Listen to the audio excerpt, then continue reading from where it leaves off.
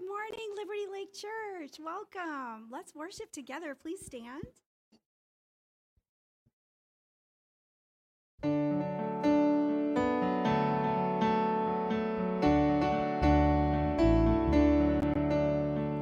You are my vision, O King of my heart.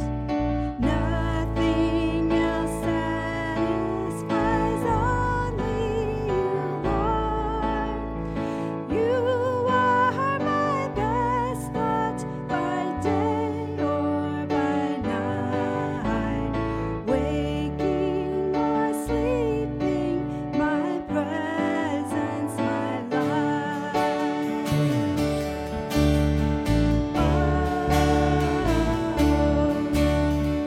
You are my wisdom, you are my true word. I ever with you, and you with me, Lord. You're my great Father, and I'm your true son. You dwell inside me, together we're one.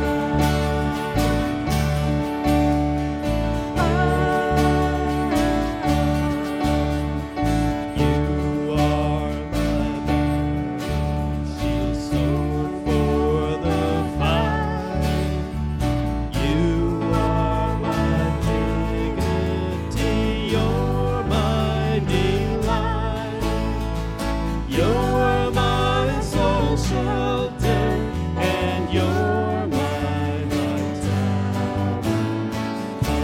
Praise me heavenward, O power of my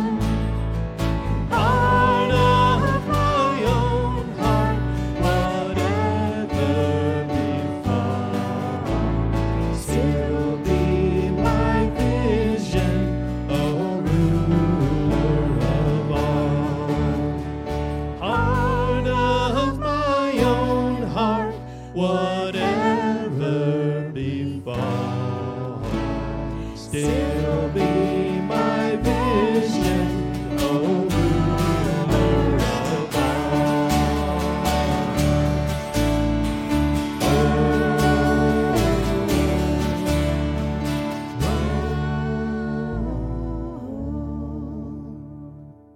Amen. You may be seated. Good morning, Liberty Lake Church. I heard we were somewhere else last week.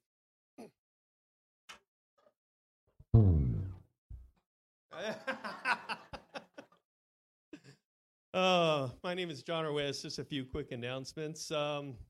Just a tough time, but let's also keep in mind our leaders, our mayor, our governor, our president, all of our doctors on a national level, that they would like Saul find themselves on the road to Damascus. That's your cue to laugh. Thank you. Kids Rock. Just a reminder that Kids Rock is now open for kids nursery through 5th grade. Youth group will meet tonight at the church here at 5:30 to 7. Tutoring, we're going to have a meeting today after service up in the Family Life Center. So please join us to hear more about this ministry. Family prayer, Tuesday, September 22nd at 5:30. Join us as we pray together as a body for the body of Christ. The return event, Roy.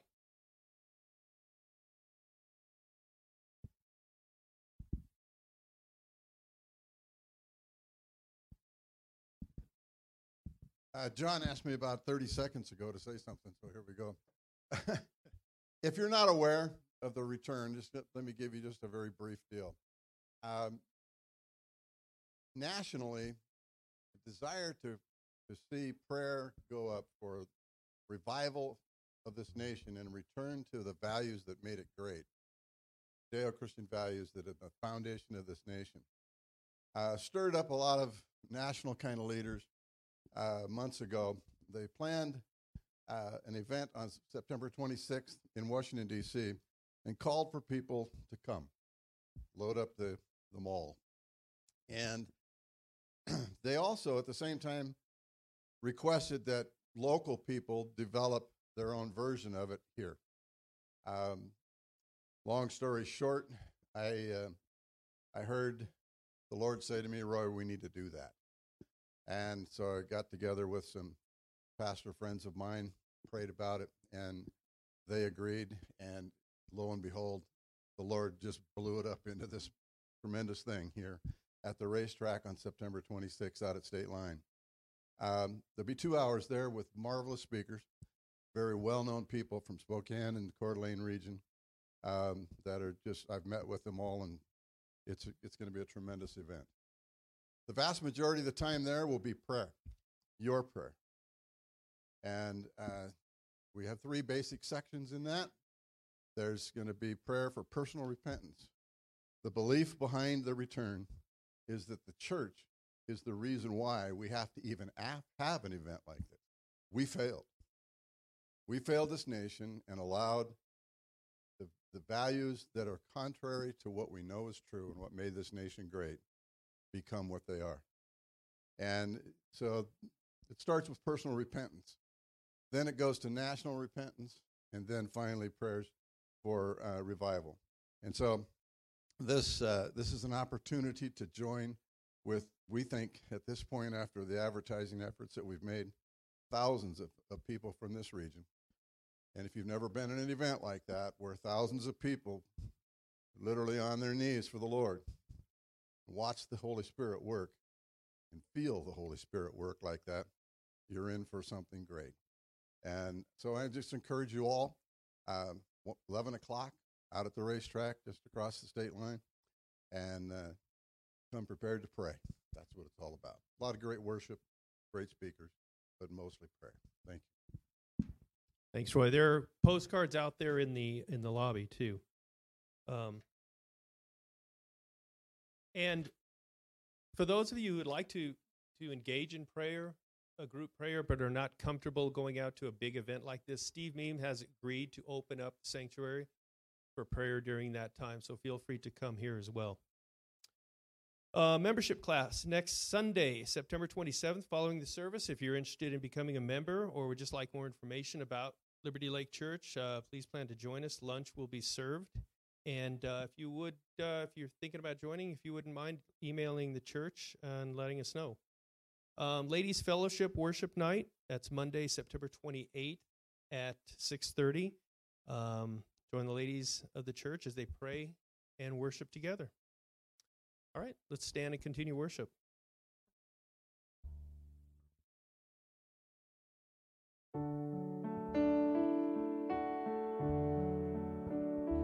How deep the Father's love for us, how vast beyond all measure, that He should give His only Son to make a wretch His treasure.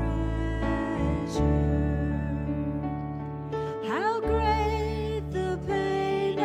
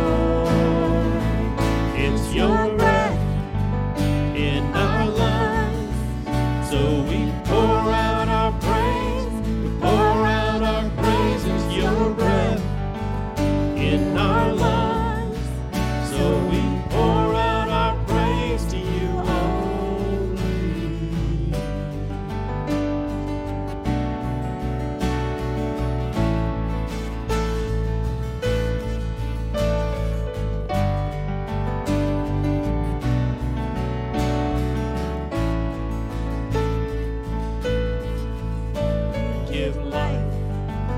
You are love. You bring light to the darkness. You give hope. You restore every heart that is broken. And great are you, Lord. It's your breath in our lungs, so we pour out our praise. We pour out our praise. It's your breath in our lungs, so we pour out our praise. We pour out our praise. It's your breath in our lungs, so we pour out our praise. We pour out our praise. It's your breath in our lungs, so we pour out our praise to you only.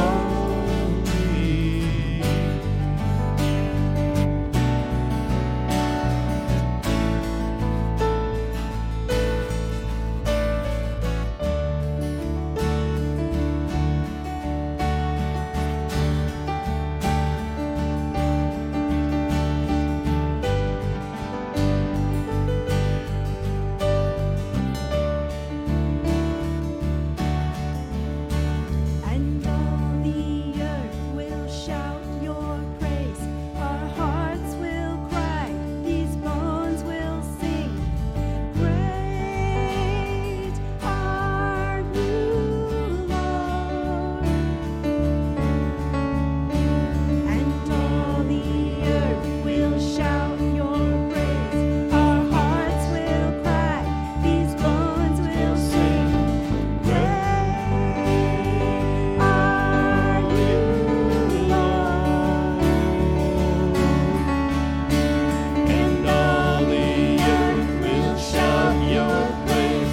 Our hearts will cry. These bones will sing.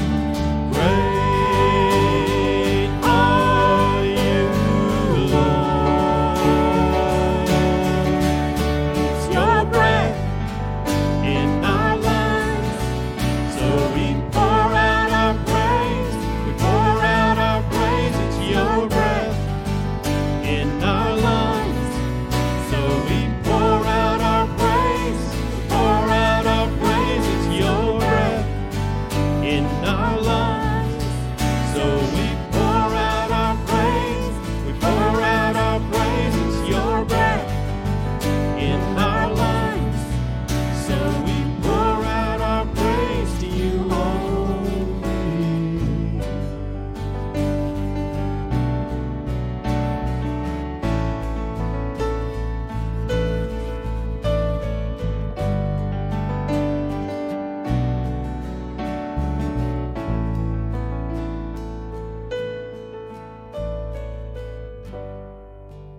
Lord Jesus, we just praise you today. I pray that all week long we can use our breath to praise you.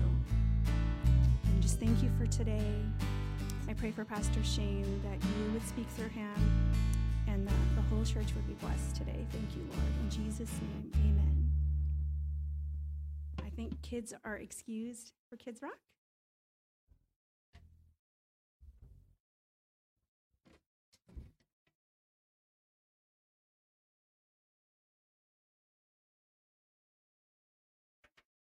Good morning, you guys. I know we noticed something the other day. I was looking at my schedule and I realized that in the last 6 weeks I've only been here twice preaching. Yeah. I guess that's what vacation looks like, right? Man, I got to tell you, one of the things that I miss and have missed over the last few months is hearing you all sing. There are many things that I miss when we were shut down and not gathering. But one of the great blessings of being together, gathering together, is hearing people praise the Lord and sing together. So what a joy that was, and what a great song to end with, or to not end with. We're not done yet, but to transition with. I don't know about you guys, but growing up, I happened to be a very distractible child. In fact, I demonstrated that this morning. I was interacting with somebody that came in, and we started talking about the sermon, and before long, I was talking about discipleship, had nothing to do with what's going on today, and I realized I'm like, I got to get focused. I have to preach in a few minutes. And that's kind of my life, and I know that that's part of my personality. It tends to make me fun with some people. It tends to drive others really nuts. And growing up, it particularly drove my father nuts. Because one of the things that I would do is in the midst of projects, he'd give me all kinds of things to do. We'd have lists of chores that were to be done, and he'd have things that he wanted accomplished. Things like, mucking out stalls with a pitchfork and a wheelbarrow. Well, I happened to be a young man that favored myself as a bit of an inventor and a little bit of an ingenious person. So I would spend most of a day trying to come up with a more efficient way to move the poo. And typically it would result in none of it getting done. Imagine that, a young man engaged in trying to find a way out of work resulted in no work. And my father would come home and he would not be very happy. And he would often try to find ways to keep me focused on the task, even to the point of encouraging me, if you just pick up the pitchfork and grab the wheelbarrow, you'd be done in 20 minutes. And then I would be still doing it at 4 and 5 o'clock in the evening because I hadn't done it in the morning when I was scheduled to do it. So I think at times Jesus deals with this with his disciples, right? Those boys were hard to keep focused. If you read the stories, they were easily distracted. They were passionate and pretty easily distracted. And I really believe that that's part of what Jesus was dealing with at times, and rightfully so, even in our own hearts. How many of you are easily distracted by life? Whether it's physical or emotional or financial, whatever the issues are, there are moments where we're trying to follow Christ. We want to be good disciples, and we're engaged in the process. And then all of a sudden we're like, wait, I've been doing my own thing for like days or weeks or hours or whatever that reality is. And I think that the Lord knew that. Actually, I know he knew it because he created us. And he knows us well. Jesus is again encouraging his disciples in the text this morning. He's actually, it's interesting, the last few weeks of Mark have actually been answering the question that the disciples gave him in Mark chapter 13, verses 3 and 4, which we won't read this morning, but the basic idea was, okay, so when is this going to take place? What's happening? What are the signs, and when is it going to happen? Would you at least lay that out for us? And Jesus takes the next few verses, as we've read in Mark chapter 13, and it begins to explain the trials that are coming, the cosmic events that are coming, the signs that will be present so that they can see and know what's going to happen. And when we get to verse 32, he refers to specifically the day and the hour, and he lays out how they should respond. So let's look at that this morning, and we're going to attempt to get through this particular passage with the few verses that we have today. Mark chapter 13, starting in verse 32. But concerning that day or that hour, no one knows, not even the angels in heaven, nor the Son, but only the Father. Be on guard, keep awake, for you do not know when the time will come. It is like a man going on a journey, when he leaves home and puts his servants in charge, each with his work, and commands the doorkeeper to stay awake. Therefore, stay awake.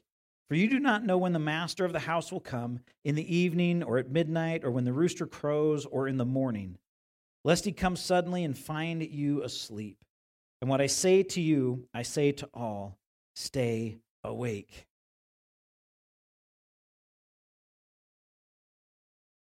When I first opened this, I thought, man, 5-6 verses, this is going to be great. It's going to be simple. And as I began to wrestle with the text, I realized I don't have time for this today.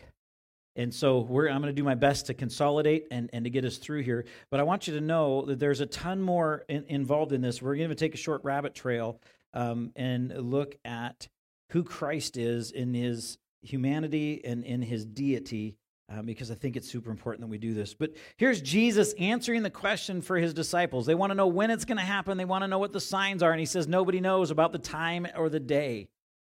So the answer is no. Tell us when. And he goes, I don't even know. That's the answer. It's not for us to know, but the Father knows. And so what is his encouragement to them? It is to be on your guard and keep awake. So we're going to take a rabbit trail real quick. And again, it's not really a rabbit trail. It's part of it's an important theological view that we hold in Christianity, is this idea of incarnation, that Christ is both human and he is also God. One of the spots that we see in this particular area that no one knows, and we don't need to know, actually, Paul himself says in 1 Thessalonians, we don't really even need to know this. And look at what he says in 1 Thessalonians 5, verses 1 through 11. When we start considering the times and the dates and the approach to the end times, look at what Paul says in 1 Thessalonians chapter 5, starting in verse 1. Now, considering the times and the seasons, brothers, you have no need to have anything written to you, for you yourselves are fully aware that the day of the Lord will come like a thief in the night. While people are saying there is peace and security, then sudden destruction will come upon them, as labor pains come upon a pregnant woman, and they will not escape.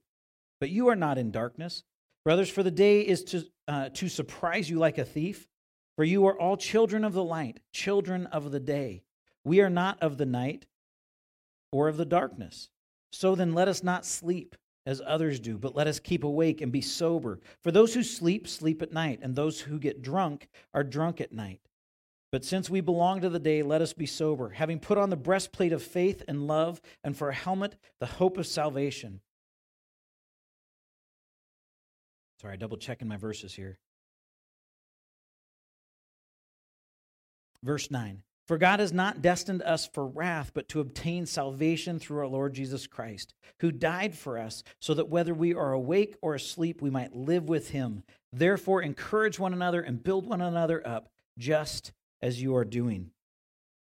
Paul reminds the disciples that you're aware of how Christ is coming. He's coming like a thief in the night. Nobody knows. Paul's encouraging the church to remember these words of Jesus and to be focused on the hope that they have in salvation, in Christ, the hope of salvation in the midst of all of these things.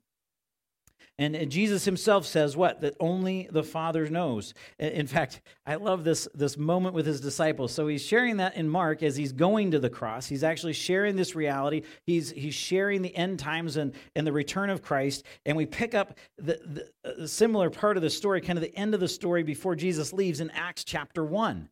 And it's amazing how Jesus does this in the response to his guys. And I love what he does here. Acts chapter 1, starting in verse 6.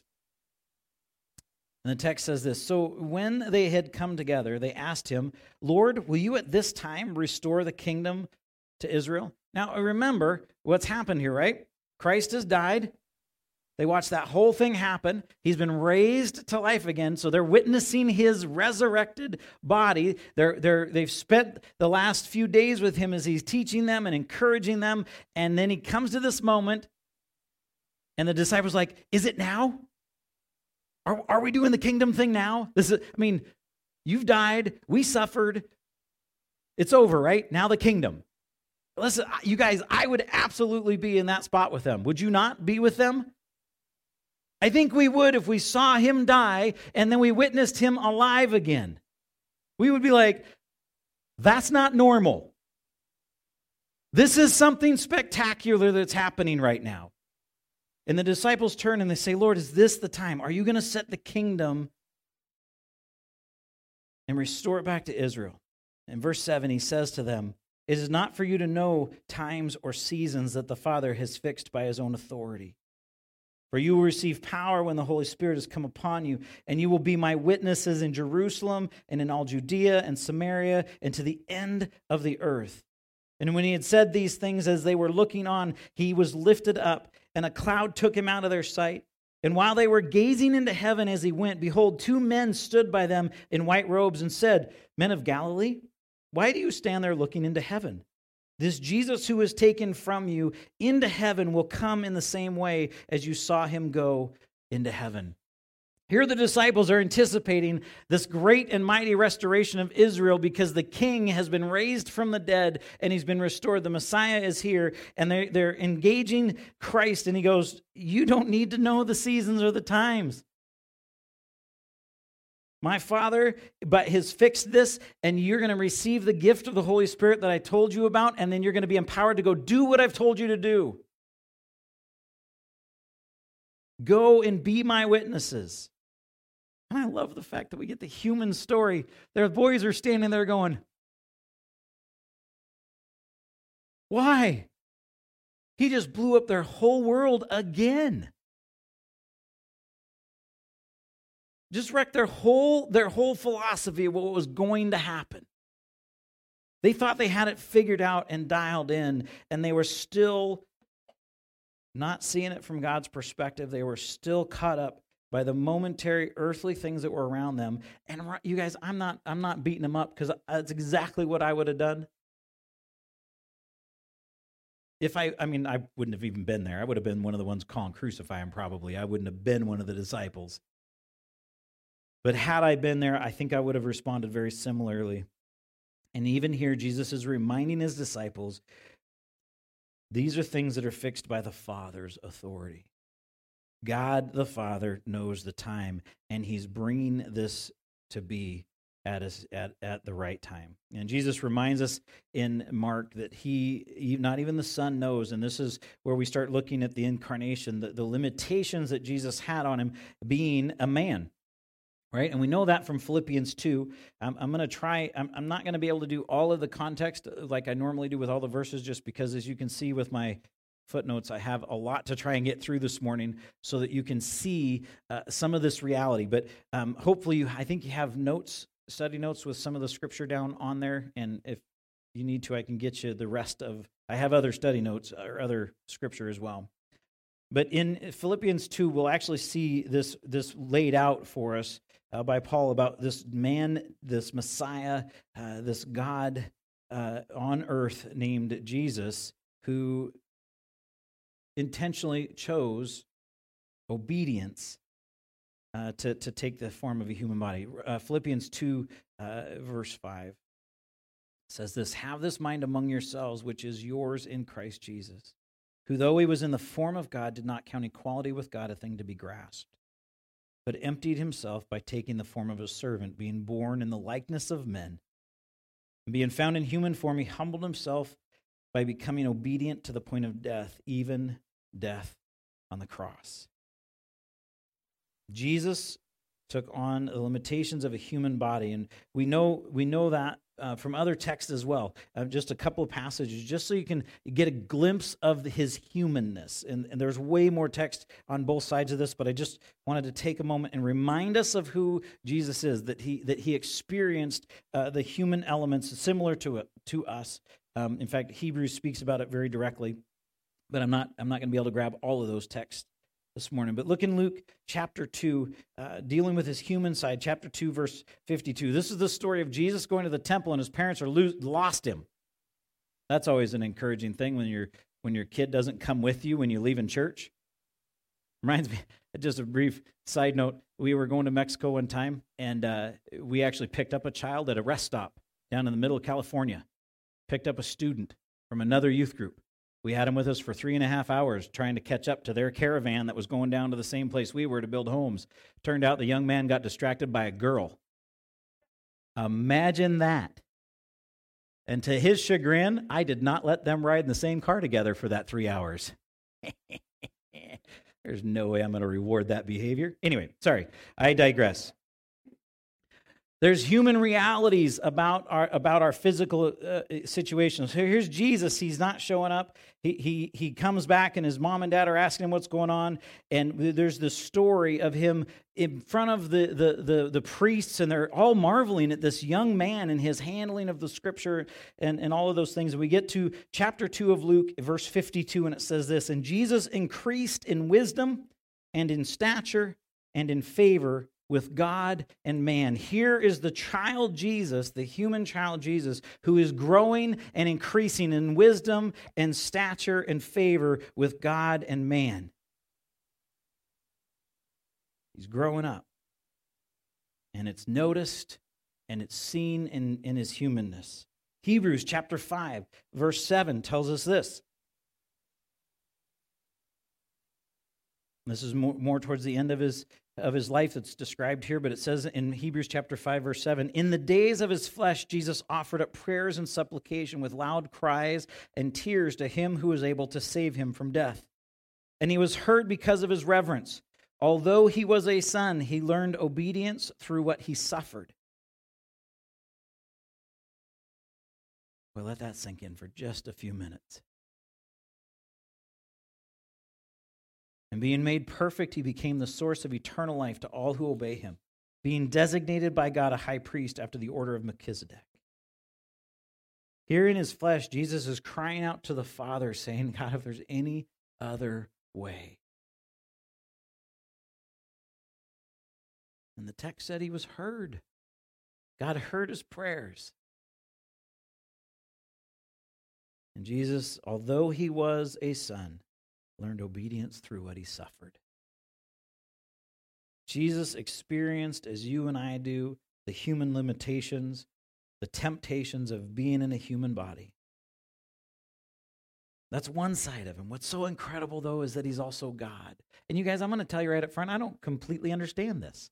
I don't know how the two can coexist and how this works in totality. I really don't. But look at what John chapter 2 tells us about Jesus. This is one of my favorite texts, and I kind of forgot because I don't always go back and grab these texts out. They're not the ones you normally preach on a Sunday morning because most people don't really want to hear some of this stuff.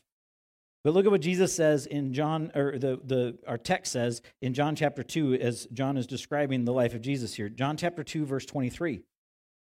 Now when he was in Jerusalem at the Passover feast, many believed in his name when they saw the signs that he was doing. But Jesus, on his part, did not entrust himself to them because he knew all the people and needed no one to bear witness about man, for he himself knew what was in man. So Jesus was a big popular guy. He was growing in fame and all of this stuff, and he didn't entrust him. He didn't take a big deal about all of their fandom.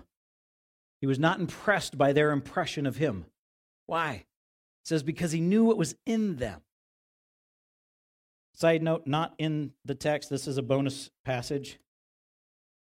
So you want to write this one down. I was asleep last night, or I wasn't asleep. I was laying awake thinking about this, and I'm like, I missed this.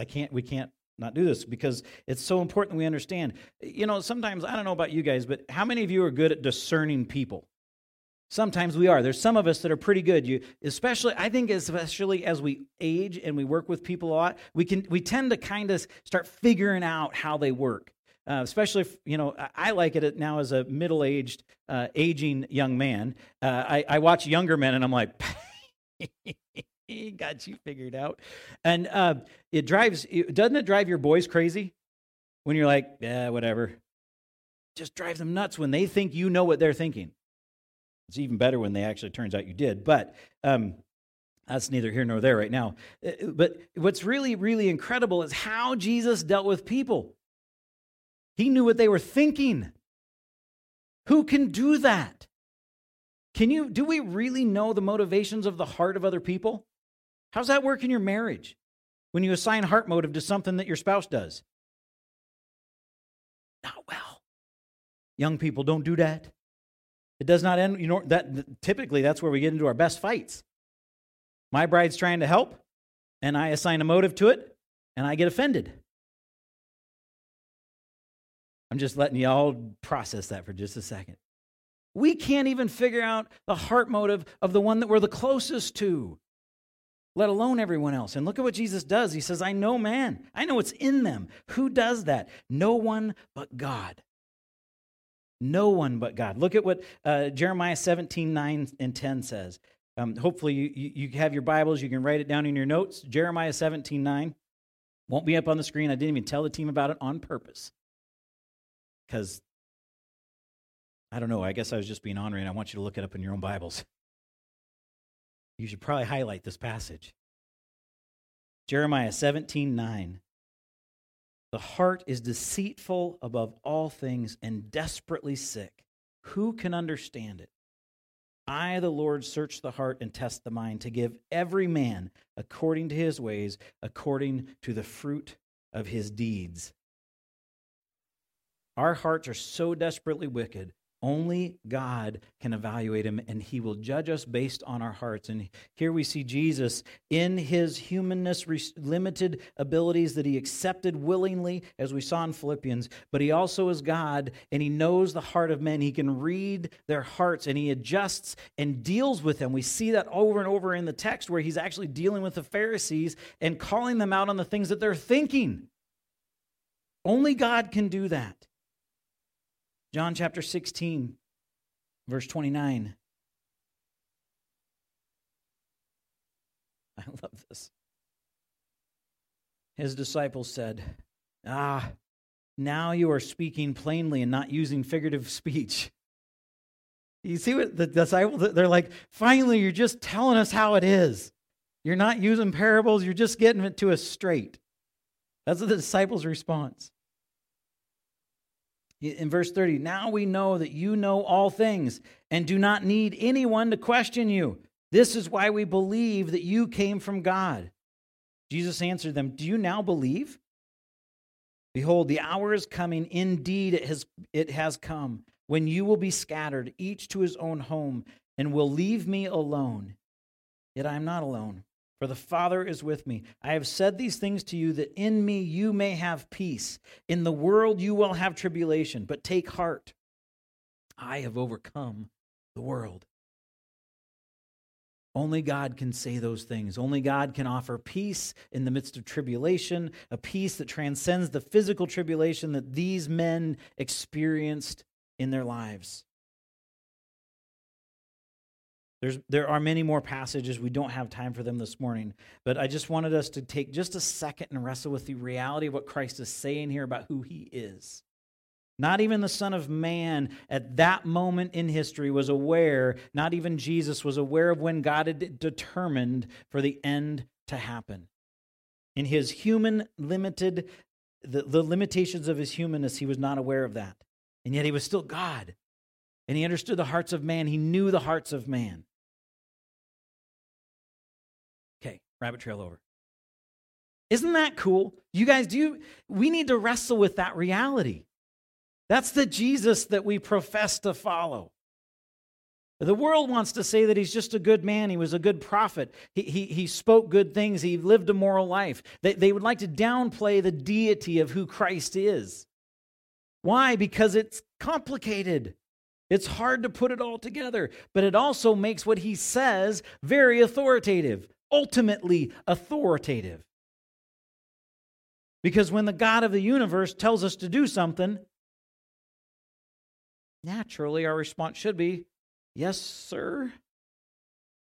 Aren't we? We're good at that, aren't we? Responding to authority. Especially like when our dad tells us something to do, we're like, oh, Dad, I'd love to go do that for you.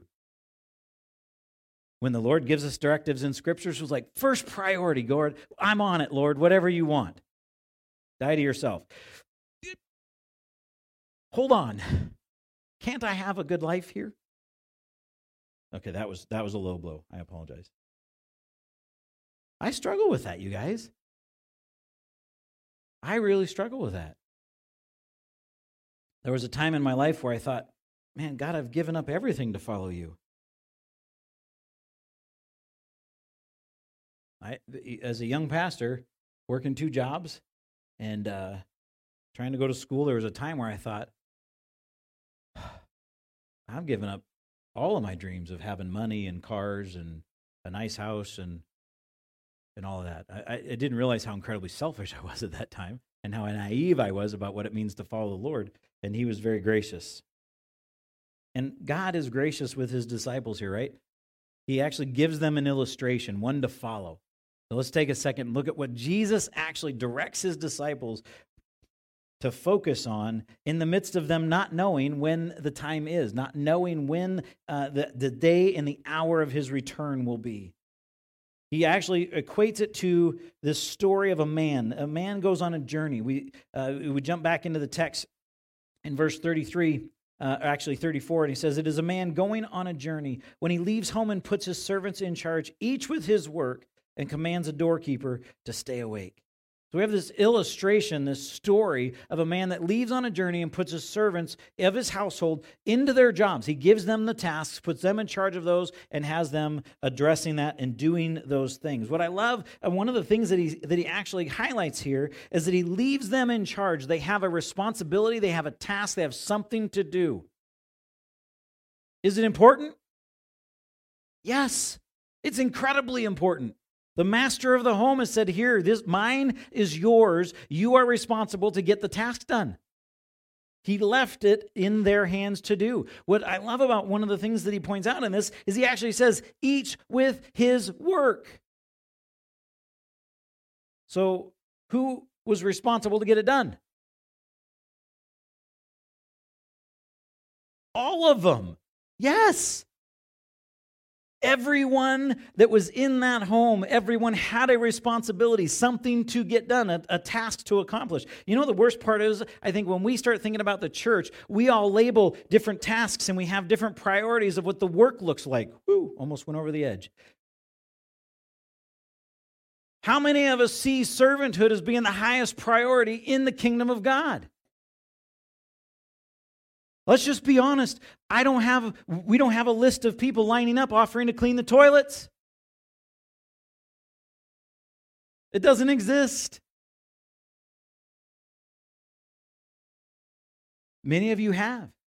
Many of us have served in that way. But every person in the kingdom of God, unless Ephesians 2:10 is just wrong, unless Ephesians 2:10 is completely off base and Paul lied about the whole thing. If you don't know what that verse says, write it down, and you got to go look it up later, because I'm not sharing with you today. But it's important for us to understand this. The kingdom of God, this idea of Christ's return, is that he's left us in charge of getting accomplished what he's called the church to get accomplished. Each with his work.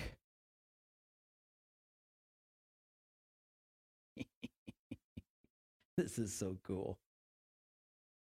Do you know what your job is in the church? Do you realize that it can't be Sunday morning? Some of you can. Some of us do. There's different pieces. But the real work of the church is every day, all week long.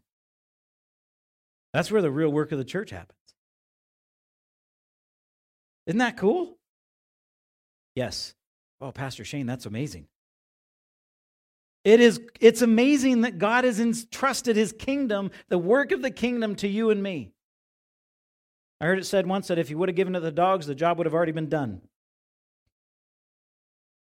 Because they can be trained and they're obedient. We are not of that stock. We are problematic and challenging. But yet that's God's plan. Look at what he says in Romans. Romans chapter 12, verses 6 through 8.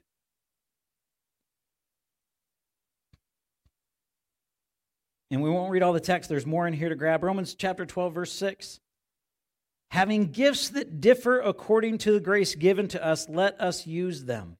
If prophecy, in proportion to our faith. If service, in our serving. The one who teaches in his teaching. The one who exhorts in his exhortation. The one who contributes in generosity. The one who leads with zeal. The one who does acts of mercy with cheerfulness. You guys, this is not all of them. This is not an exhaustive list. Paul was taking out a portion of them, and he says, listen, you all have different gifts. Go and do them.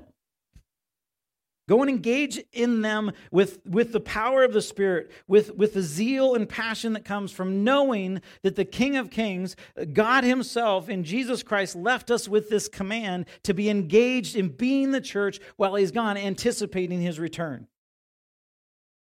And that's what he's saying when he tells us to be on guard and stay awake. It's not that we're standing around with our swords out going, nobody's getting close. We're anticipating his return. We're awake. We're alert. We're actively engaged in what he's called us to do, anticipating and being ready for his return. In fact, Ephesians 6:18, it's one of our great passages. It comes right after the armor of God, and it's in all this preparation. And I love what Paul says, right? He's given us all these battles that's coming, the spiritual warfare that comes, and then he says, and when you've done everything to stand, stand. Wait. I've done everything to stand, and I'm exhausted, and I'm worn out, and I'm tired. He says, stand. And he challenges us to do that. And then in verse 18 of Ephesians chapter 6, this is his encouragement to the church. It says, praying at all times in the Spirit with all prayers and supplications, to that end, keep alert with all perseverance, making supplications for all the saints. His conclusion to the warfare and the spiritual battle that we're engaged in, the battles that we're going to face as believers, as the church, is to put on the armor of God and then pray. Pray.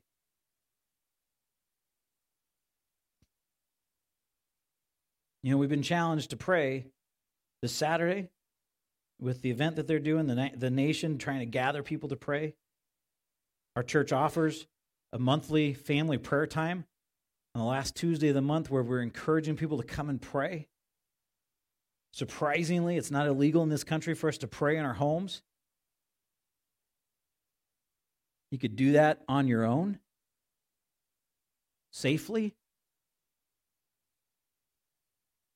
You can pray however you want then. Hands up, hands down. You do all kinds of stuff.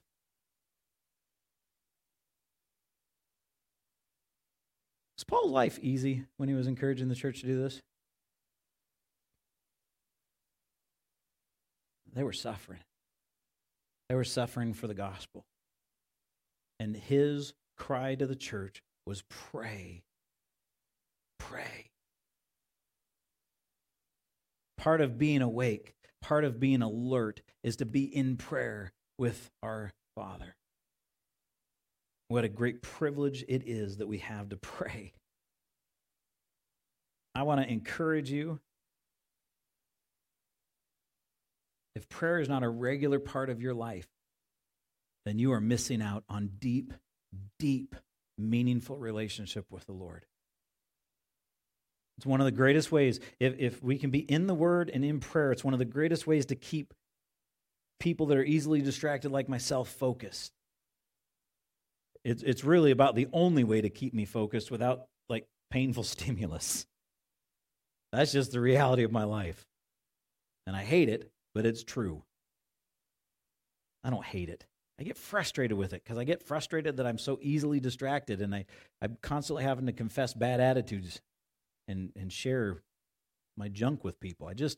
I'd love to actually have that polished Christian pastor life that just looks good.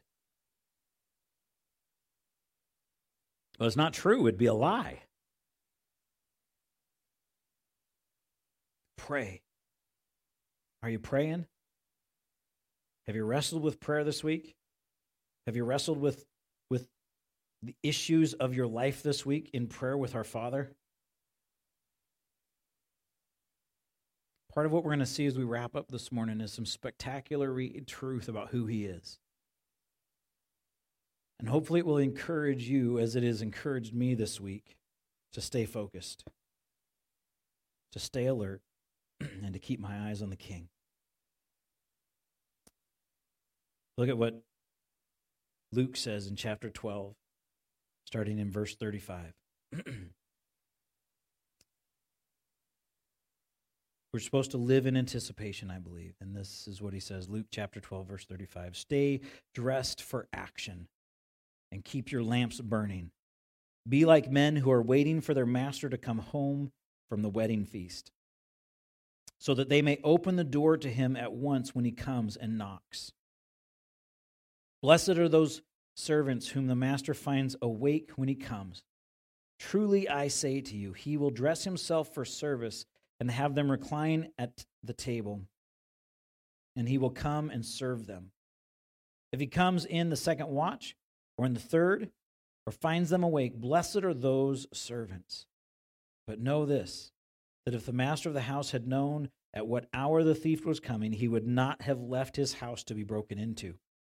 You also must be ready, for the Son of Man is coming at an hour that you do not expect.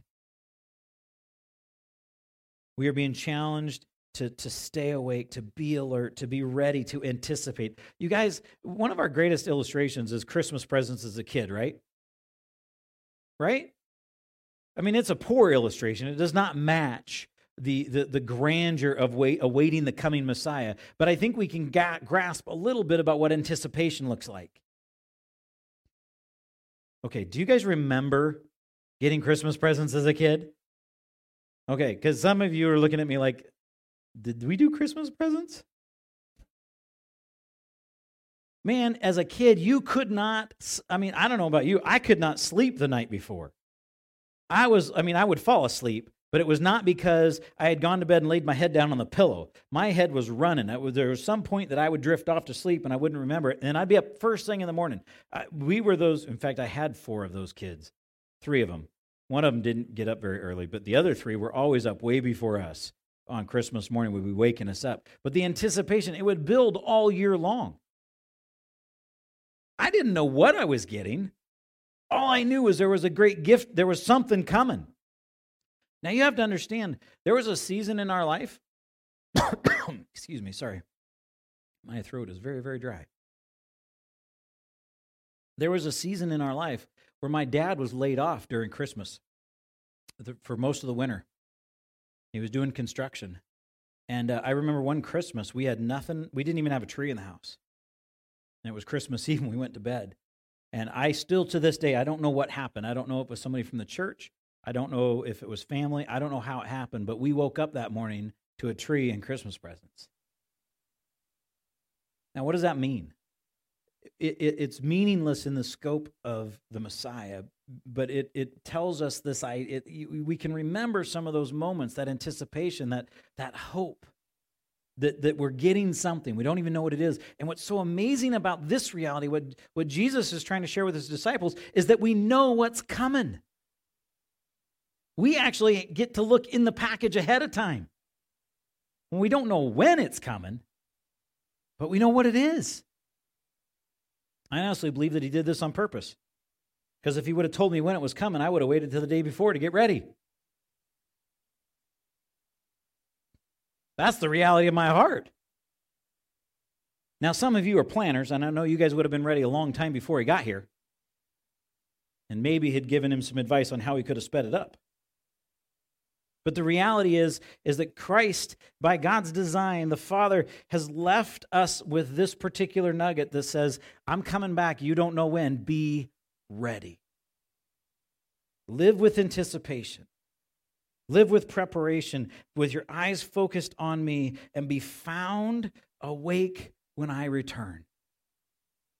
Luke 21 shares with us more along that line. Luke 21, verse 34.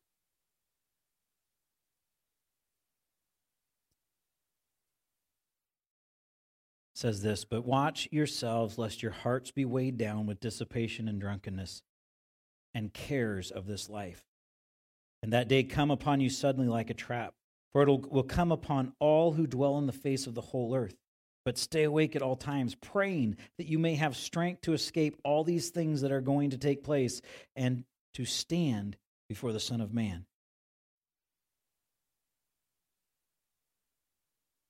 See that? You see what he was encouraging the believers? He goes, "You guys, you're going to get tempted to get distracted.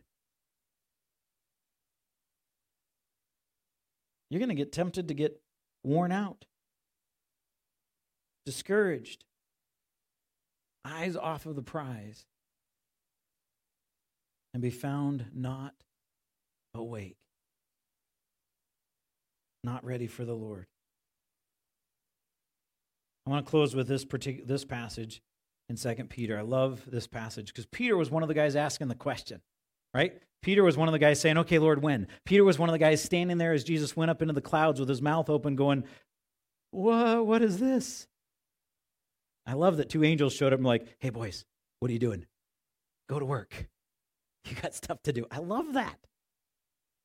Look at what Peter says. This is towards the end of his life. It's his second letter.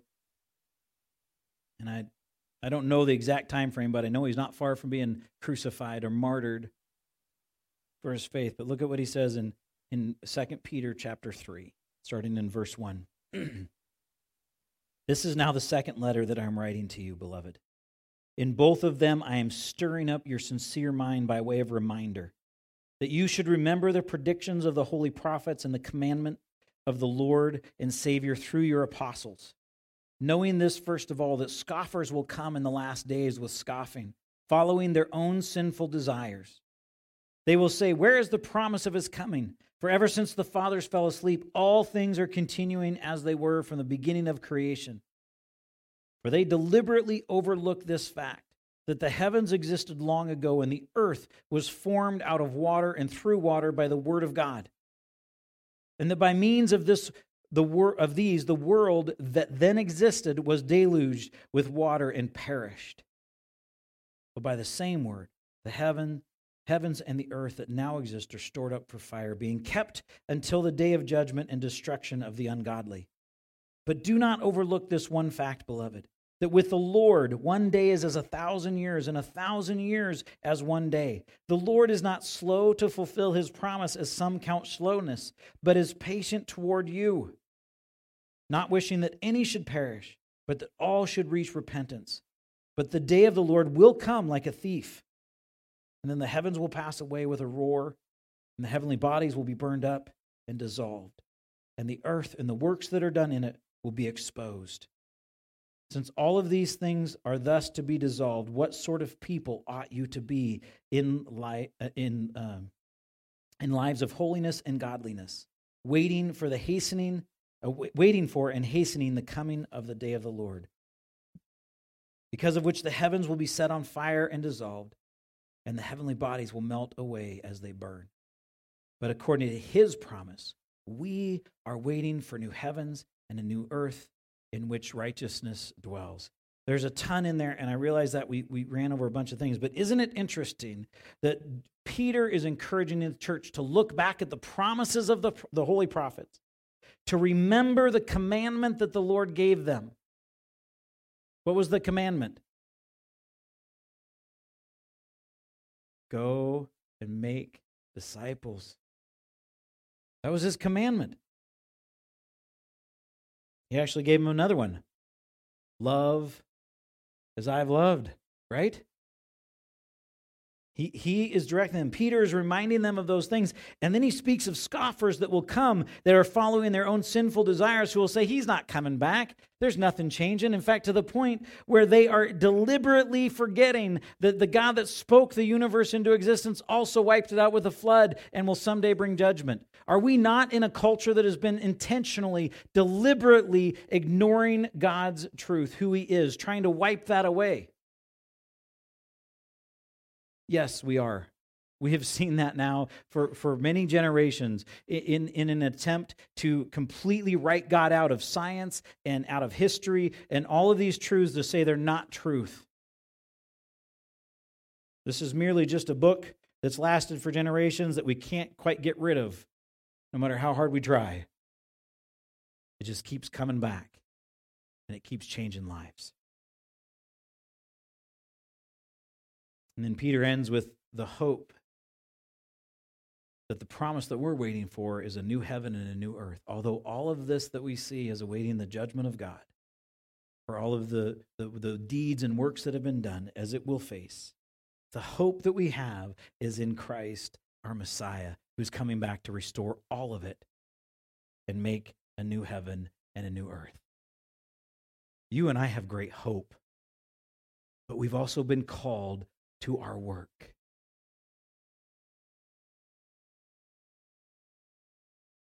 I gotta tell you, it's super easy for me to get distracted with life.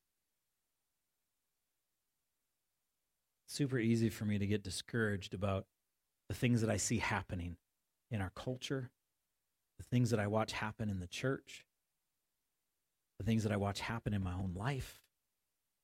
And I can find myself very discouraged and at times feel like, man, what's the point? Maybe I should just wander off and go read my Bible somewhere and pull an Elijah. That's a joke. Man, you guys. We all get discouraged, though. This is not easy. I'm acknowledging that, but look at the hope that we have. Jesus, he is describing for his disciples what this end time, what his return looks like. He says, don't worry about the day, be ready. Be about the work that I've given you, be ready. That's our command. That's our charge. That's what should consume our time, is actually pursuing the Lord and saying, God, what do you want me doing?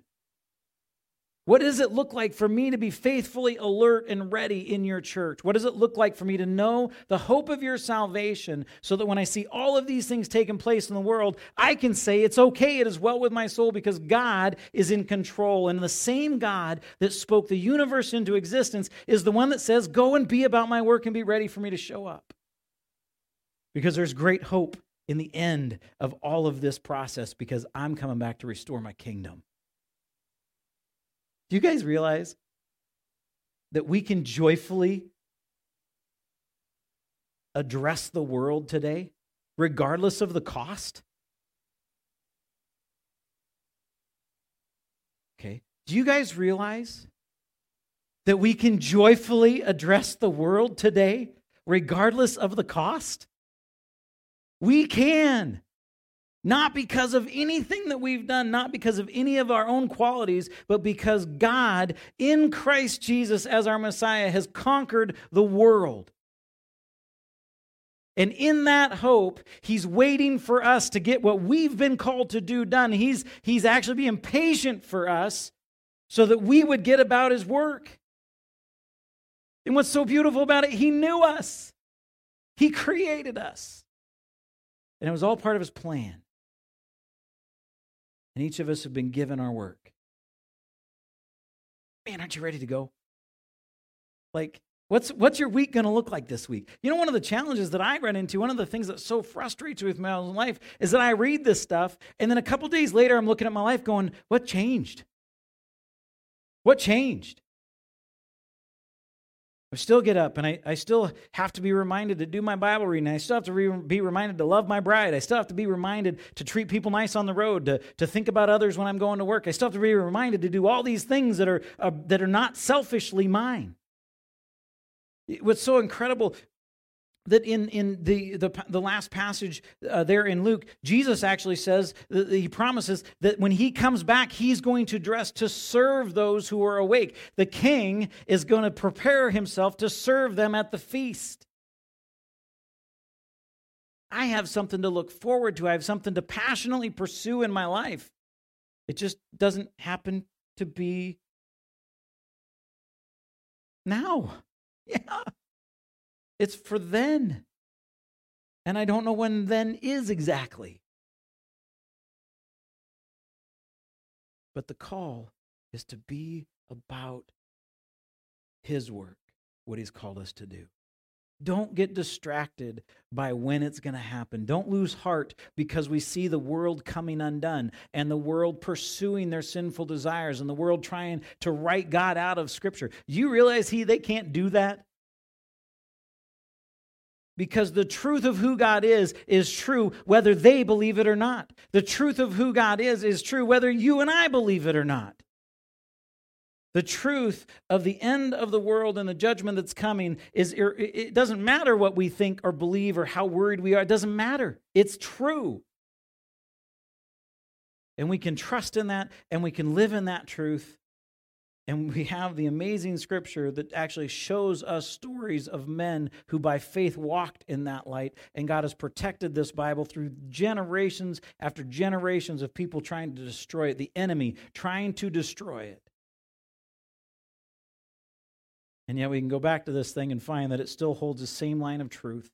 And it teaches us accurate biblical theology about who God is. And it changes people's hearts supernaturally. I love the fact that our world right now is trying to do everything to make the place safer and nicer. You realize that's their desperation, right? They want to make everything fair, everything safer, everything nicer, everything cleaner, better. And yet the problem is that it's the wretchedness of the heart is what is the problem. And the only thing that changes that is Jesus. What's your work? What do you got? What has God called you to do? What has he created you to do? Ephesians 2:10, that's your homework verse for this week. Make sure you write that down and grab it. Father, thank you for the reality of your text. Thank you for the truth of your word. Father, I confess this morning that, man, I'm distracted by life so easily. Whether it's news reports or it's family members in our church who are sick, or if it's our own family issues, if it's house issues or money issues or car issues. Father, I'm distracted by all of that. I'm even distracted by the busyness of church sometimes, by the programs and all the things and planning that we do. And it takes me away, Lord, from really being about what you've called me to do. And that is to love you and love others, make disciples and teaching them to obey. And I'm honestly struggle with even, what does that look like? Just in the sense of there's so many programs and so many books on it. Lord, I just want to be about what you're doing. So would you open our eyes to your word this week? Would you open our eyes through prayer? God, I pray that you would put it on our hearts to pray, to speak to you, to open our ears to your word, and to open our eyes to the text and to hear from you. Lord, we're challenged to pray for strength, boldness, that we would be able to stand during the trials that come. Because in this earth, on this earth, we will have tribulation if we follow you. In fact, probably the more we follow you, the more we actually speak the truth of the word, the gospel, the more tribulation we're going to face. And yet our hope is in our risen Messiah who has overcome the world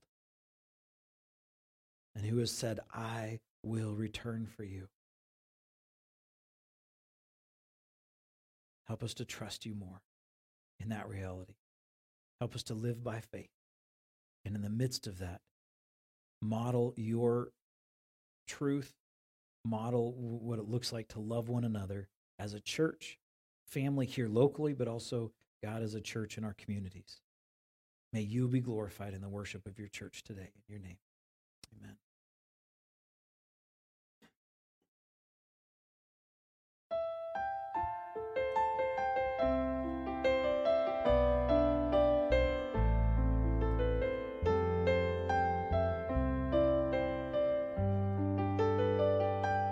Bless the Lord, oh my soul. Worship his holy name.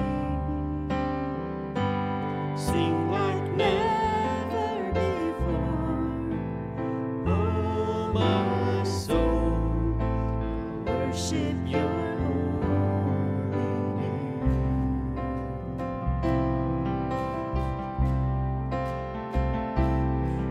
The sun comes up, it's a new day dawning. It's time to sing your song again.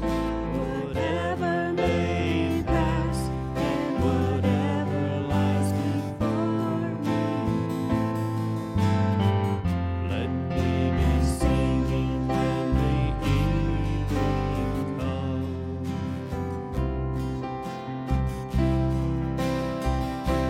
Bless the Lord, oh my soul.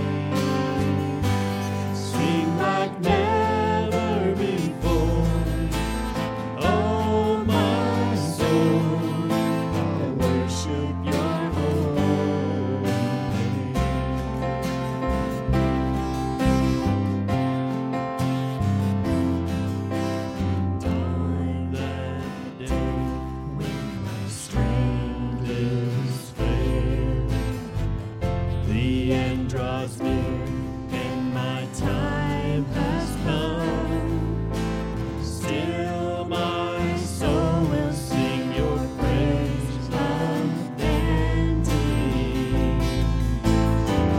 10,000 years and then forevermore.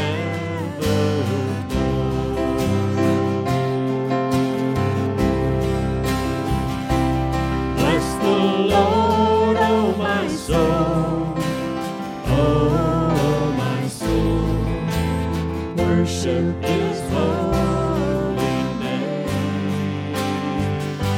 Sing like never before, oh my soul, I'll worship your holy name. Worship your holy name. Lord, I'll worship your holy name. Amen. Have a blessed week. We'll see you next time.